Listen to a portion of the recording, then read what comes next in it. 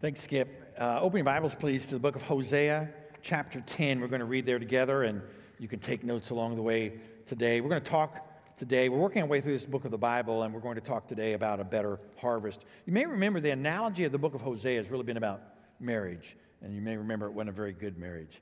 Hosea married a wife named Gomer. She was a wife of promiscuity. They had children of promiscuity.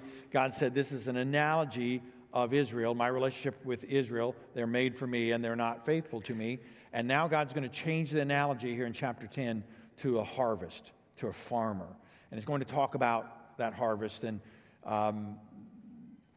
let's read in Hosea chapter 10. Hold your Bibles open. We're going to start. Let's start in verse 9 and we'll read several verses there together. Are you ready? Hosea chapter 10, verse 9. The Bible says, Israel, you have sinned since the days of Gibeah. They have taken their stand there. Will not war against the unjust overtake them in Gibeah? I will discipline them at my discretion. Nations will be gathered against them to put them in bondage for their double iniquity. Ephraim is a well-trained calf that loves to thresh, but I will put a yoke on her fine neck. I will harness Ephraim, Judah will plow, Jacob will do the final plowing. Sow righteousness for yourselves and reap faithful love. Break up your unplowed ground. It is time to seek the Lord until he comes and sends righteousness on you like the rain.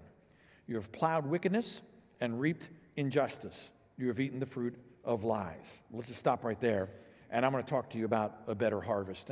Probably not very many farmers here, maybe a farmer or two. How many of you had parents who grew up on a farm? How many of you, either you, maybe you did, great, but parents, a few of you, grandparents, somebody keep your hands up if your parents or grandparents, great-grandparents, you don't even know who they are. I tell you, your great-grandparents are probably farmers, and your great-great ones, undoubtedly, you had plenty of those that were farmers.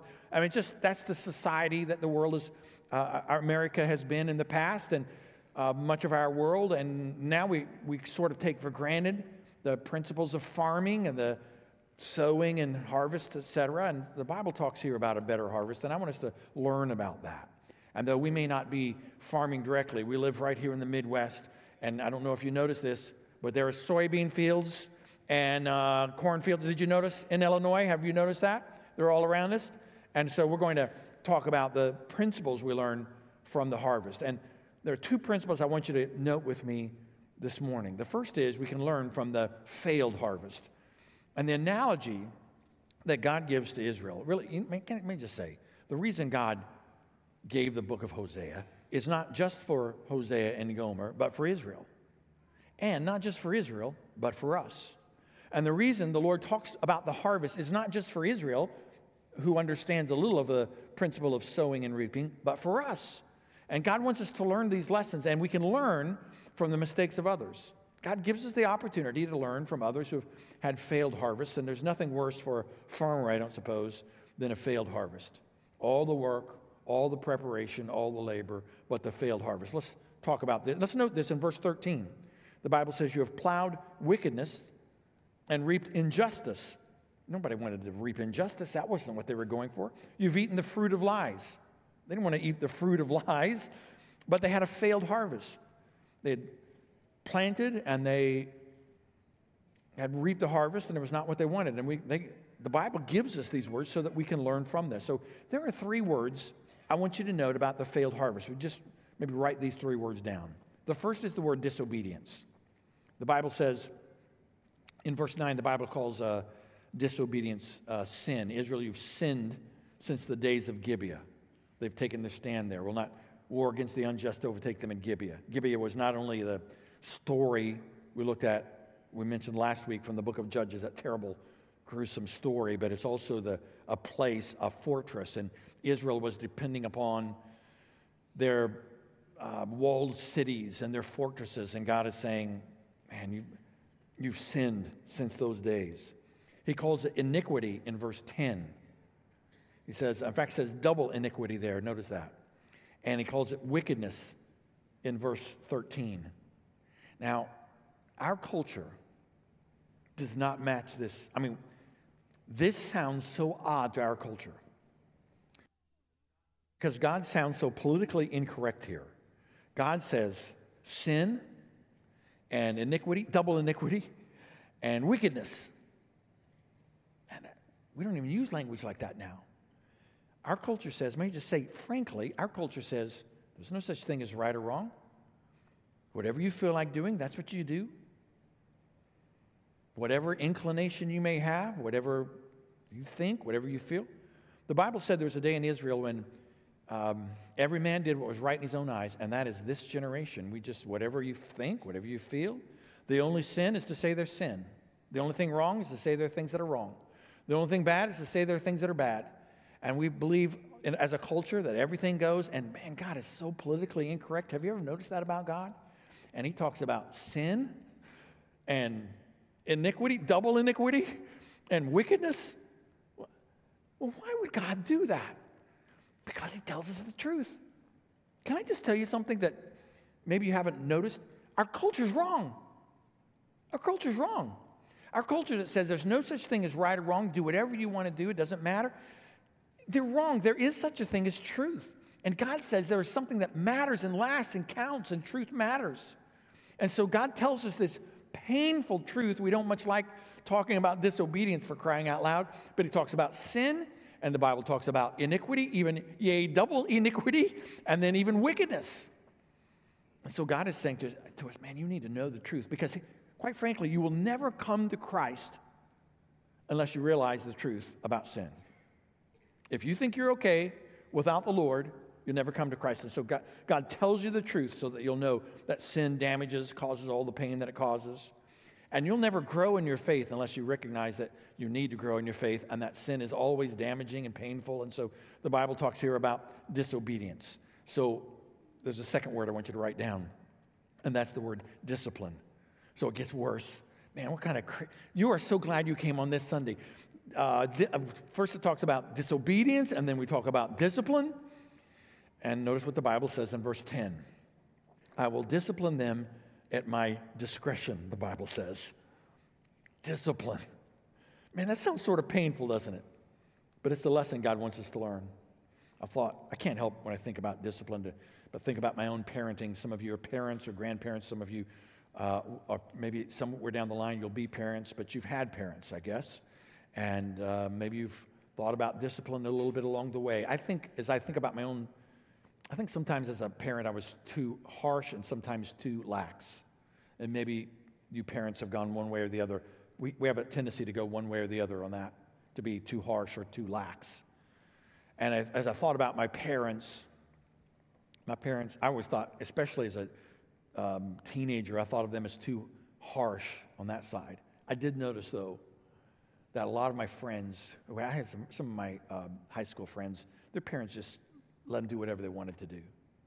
And they just said, man, just, try not to get killed or kill anybody, but just, off you go, whatever you want to do. They never said no. And my parents said no plenty of times. I didn't like it much. Here's what I noticed. Many of my friends, it's hard to say this out loud. It was hard for them to say it. But they wanted their parents to be more like mine. To be more like mine. Because instinctively even they knew, man, my parents care about me. They wanted to say no to things that harm me. I didn't get it right always. Sometimes I was too harsh. Sometimes I was too lax. But I wanted, an imperfect father, I wanted to discipline my children because I cared about them. And I knew that playing in the street was dangerous, and I knew there were some activities that could harm them, and I knew that there were some paths that they could follow that would lead to the wrong place. And so, can I tell you, God, who is the perfect parent, disciplines those he loves, the Bible says. Are you so glad you came this Sunday? Disobedience and discipline. But these lessons are so valuable to us. God tells us so much of his word. He's reminding us of that principle, that he disciplines us out of his love. He reminds us of disobedience. And then the third word I want you to write down is the word bondage. You see how much better it gets now. Bondage. Now we just moved to bondage. Here's what the Bible says in verse 10. I will discipline them at my discretion. Nations will be gathered against them to put them in bondage for their double iniquity. He's going to put them in bondage, he's saying, because God knows the truth. God reminds us that sin is well marketed. It's marketed as freedom. But the reality of sin is it always leads to captivity and bondage, always. So it's marketed as get rid of all that, man, don't just throw away all the old rules of the old generations who always talked about right or wrong. Get rid of that. Just throw off all those shackles. Don't listen to this crazy old book, the Bible, or to those Christian folks. And you go to whatever you want to do because that'll be freedom. And in reality, it always leads to bondage. Sin always leads to bondage. Now you live long enough and you'll begin to see the principle a little bit more fully in your life. Sin always leads to bondage. It's marketed well, but the reality is bondage. And the enemy wants to put you in bondage. And God cares so much about you that he reminds you of this truth. And so he tells you the danger of disobedience, and he calls it sin and iniquity, yea, double iniquity, and he calls it wickedness. And he tells you he'll discipline you because he loves you, and he tells you he does this because it always leads to bondage. So last week I told a story about trapping raccoons, and my goodness, have the raccoon stories come out of the woodwork. I mean, I heard so many raccoon stories this week. Apparently, raccoon problems are much bigger than I realized. And it makes me feel better to know other people have raccoon problems. But nonetheless, I trapped, my wife and I trapped, we live trapped because Vicki is so compassionate, live trapped 6 raccoons. And I mentioned this last week. We'd lure them in with this apples with peanut butter on them, and it worked like, raccoon cocaine, and they'd get in that trap, and they'd get trapped, and we'd take them off. But there's one raccoon, at least one, that has eluded captivity to this point. And I don't know if it's more wily than the rest, or maybe it's just learned the lessons. I don't know, those others might have been its relatives. Oh my goodness, there goes Uncle Harry is going off, and he's in a trap, and he can't get out, and they take him off somewhere. And then there's Cousin Stan. Cousin Stan is leaving. He got trapped. He went in got the cocaine and gets the trap, and off he goes. And so that raccoon was smarter, perhaps. Maybe that raccoon learned the lesson and said, I'm not going in there because that leads to captivity. I would like you to be the smart raccoon, okay? I mean, I'm not, you see it's an analogy, don't you? So that you be the smart raccoon. Don't be like the Uncle Harry or Cousin Stan who goes in and finds himself in the trap and then so surprised. Because God warns us, disobedience is sin, and iniquity, yea, double iniquity, and wickedness. And God reminds us that he disciplines those he loves, and he tells us the truth that it leads to bondage, and even shows us in his word how often it happens to others so that we can learn the lessons and we don't have to repeat the same mistakes because we see this principle. There's a failed harvest. And maybe you've gotten on a path that is leading in the wrong direction. I warn you because God cares about you. He warns you about this danger. And maybe you would like a better harvest. So let's talk about a second principle, prepare for a better harvest. All right, would you just write that down, prepare for a better harvest? And I want to talk to you about that better harvest. Verse 12 is a great verse, a key verse in this book of the Bible, and it talks to us about the better harvest that God has for us. I mean, that's really what God wants as he uses this analogy. He wants us to learn from the failed harvest, and he wants us to prepare for a better harvest. And so let's note 3 ways we can prepare for a better harvest. Are you ready? Principle number 1, just write this down if you would, sow the right seed. Sow the right seed. Now, that's the principle that I want you to get, but I'm going to give you a little extra bonus I'm going to give you a free sermon notes. Is this not a great deal? After each of these, when I say sow the right seed, that's talking about preparing for a better harvest. I'm going to give you an application principle. So here it is. Live a godly life. It won't be on the screen. This is just for free. Just between you and me, all right? Live a godly life. You might like to write that down. So the principle is, God wants us to have a better harvest. And so he says in verse 12, sow righteousness for yourselves and reap faithful love. Sow righteousness for yourselves and reap faithful love. He's saying you need to sow the right seed. He's saying live a godly life. Live a godly life. Live a righteous life. Follow my path, my direction. He's teaching us some lessons that we need to learn. The farmer, today's farmers spend lots of money on getting the right seed that germinates at the right time, that's drought resistant or heat resistant or insect resistant, and they spend a lot of money on that because they know the principle of the harvest. What you sow is what you reap. Righteousness, sowing righteousness leads to faithful love. Of course we want God's faithful love, where righteousness is the means by which we find it. So let's note a few things here about living a godly life or about this principle of sowing the right seed. Just note first that it's straightforward. The Bible says you reap what you sow. I mean, this is a straightforward principle. You reap what you sow. Just note that principle in life. It's true of you personally. It's true of you spiritually. And so if you want to reap faithful love, then you're going to have to sow righteousness, the Bible says. It's a straightforward principle. Notice that it's simple. It's not complex. There's no complexity. It's just live a godly life. Do the right things. We have in our house plants, and we have the simple plants because the complex ones that take certain amounts of light, et cetera, man, they always die. There's something nice about simple plants, and this is a simple plan from God. God says, I want you to live a godly life. If you want the harvest, the better harvest, then live a godly life. Choose to follow me. Go my direction. Remember the principle of sowing and reaping. And then notice this is important. It's important. Holiness matters to God, and it should to us. There's almost the danger of a generation. I'm all for grace. That is, grace is God loves us even though we don't deserve it. But grace does not remove God's love for holiness. It does not remove God's love for holiness. And God will always care about holiness because that's the very character and nature of who God is. And so can I just remind you of that, the importance of this subject? Sow the right seed. God will care about your attitude, your actions, your righteousness, your holiness. So as I talked about this, there may be something in your life that God will just convict you of. This is not the right seed. You're headed down the wrong path that leads to the wrong place. And you're sowing the wrong seed to lead to the wrong harvest. And I want you to make some changes. And what he's saying is, I want you to live a godly life. I want you to obey me and follow me. Not just follow the culture, not just go the easy way, but just to say, God, I'm going to obey you. I may not even fully understand why at this point you tell me what you want me to do, but I'm going to obey you. And I'm going to trust you enough to say, I'm going to follow what you tell me to do, and I'm going to live in obedience to you, to your purposes and your plans. I want to ask you to live a godly life. All right, principle number 1 was sow the right seed. Principle number 2, prepare the soil. Would you write that down?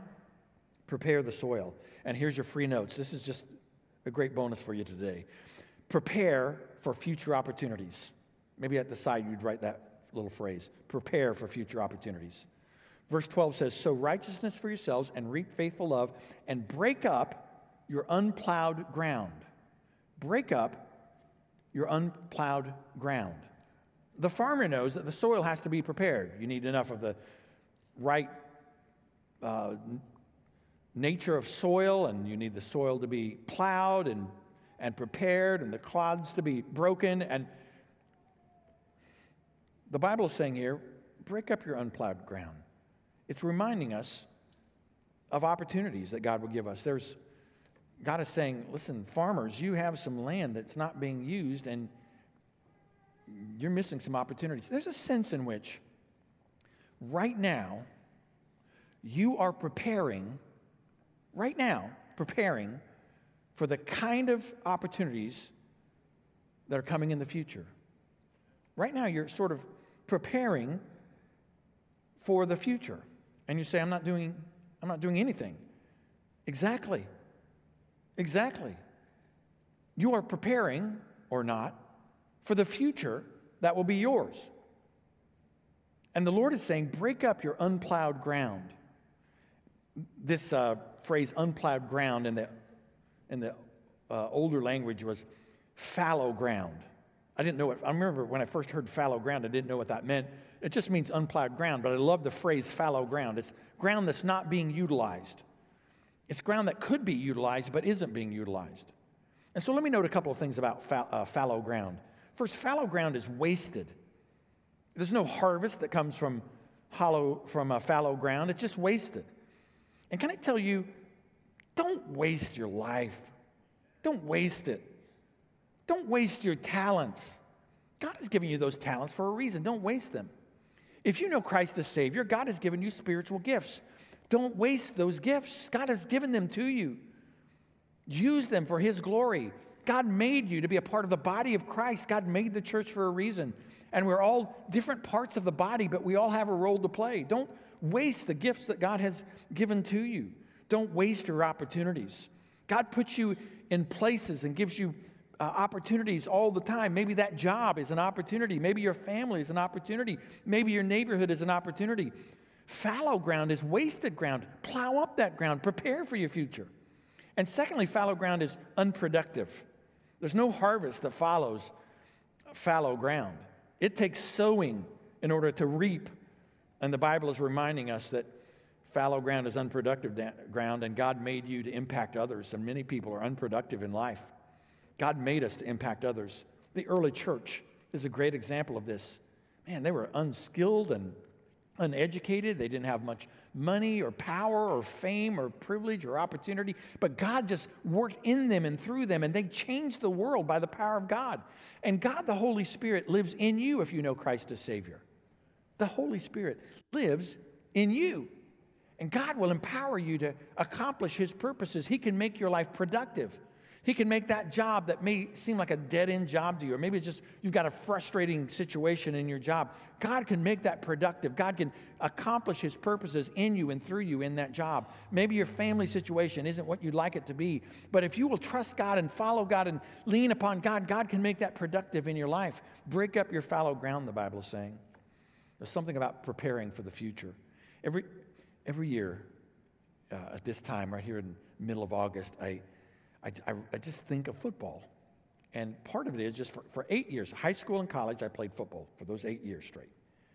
And I saw a guy the other day, a teenager, carrying his football helmet and his shoulder pads over, just carrying it along from practice. And I just immediately go back to that. So when I was terrible my first year of high school, I was just terrible. I never really got that good. I was played in a small college. I will say this, the older I get, the better I was. I'll just tell you that right now. I mean, really, as I think back on it now, really unbelievably good. Well, in my generation, we had, in high school years, we had what they called two-a-days. And that's where you practice twice a day, every day for the first couple of weeks before the season started, before you got into the regular season.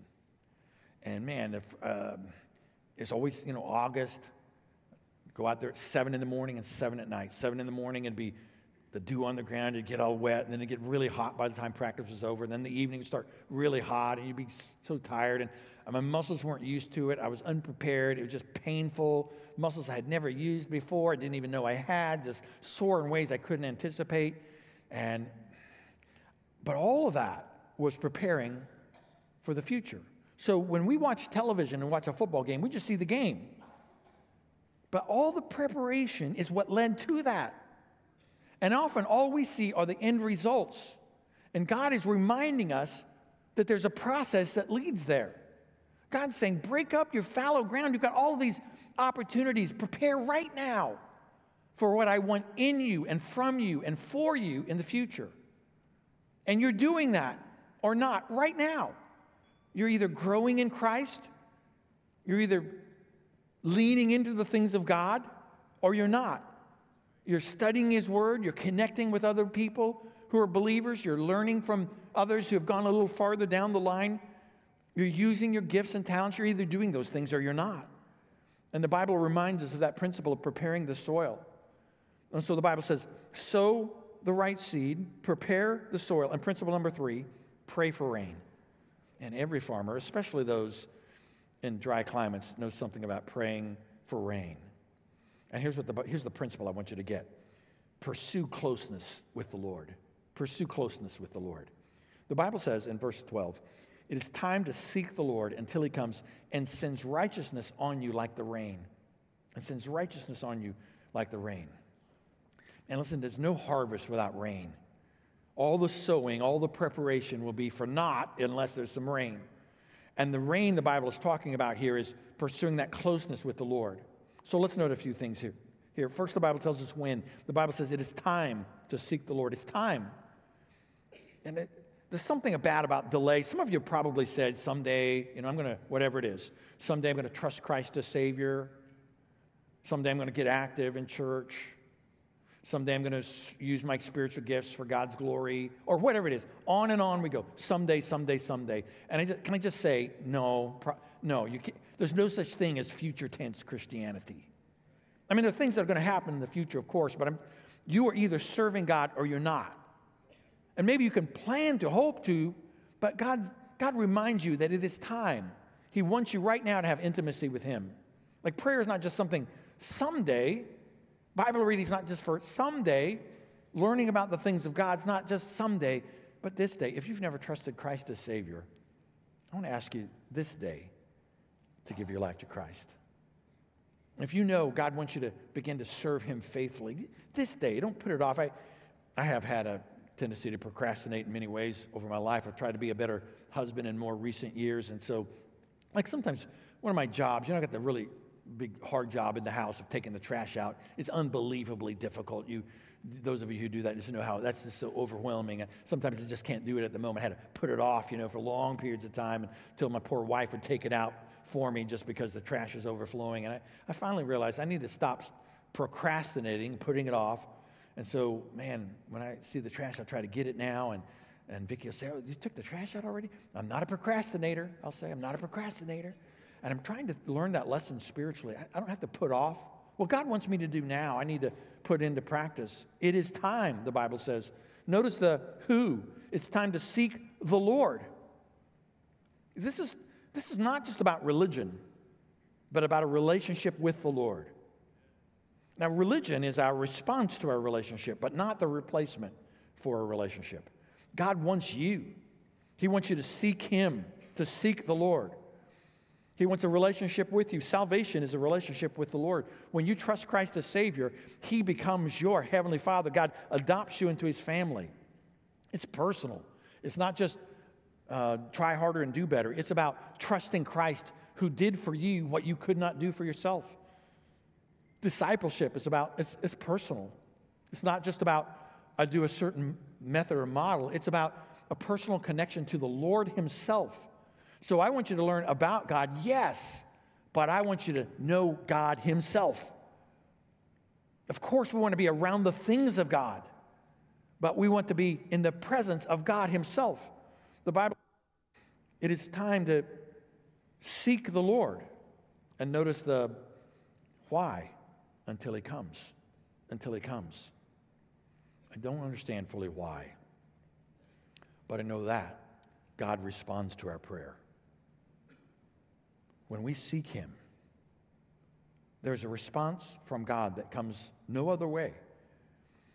And God waits on our prayer, longs for our prayer, loves for us to talk to Him in prayer. It is time to seek the Lord until He comes. God responds to prayer in a way that He would not otherwise respond.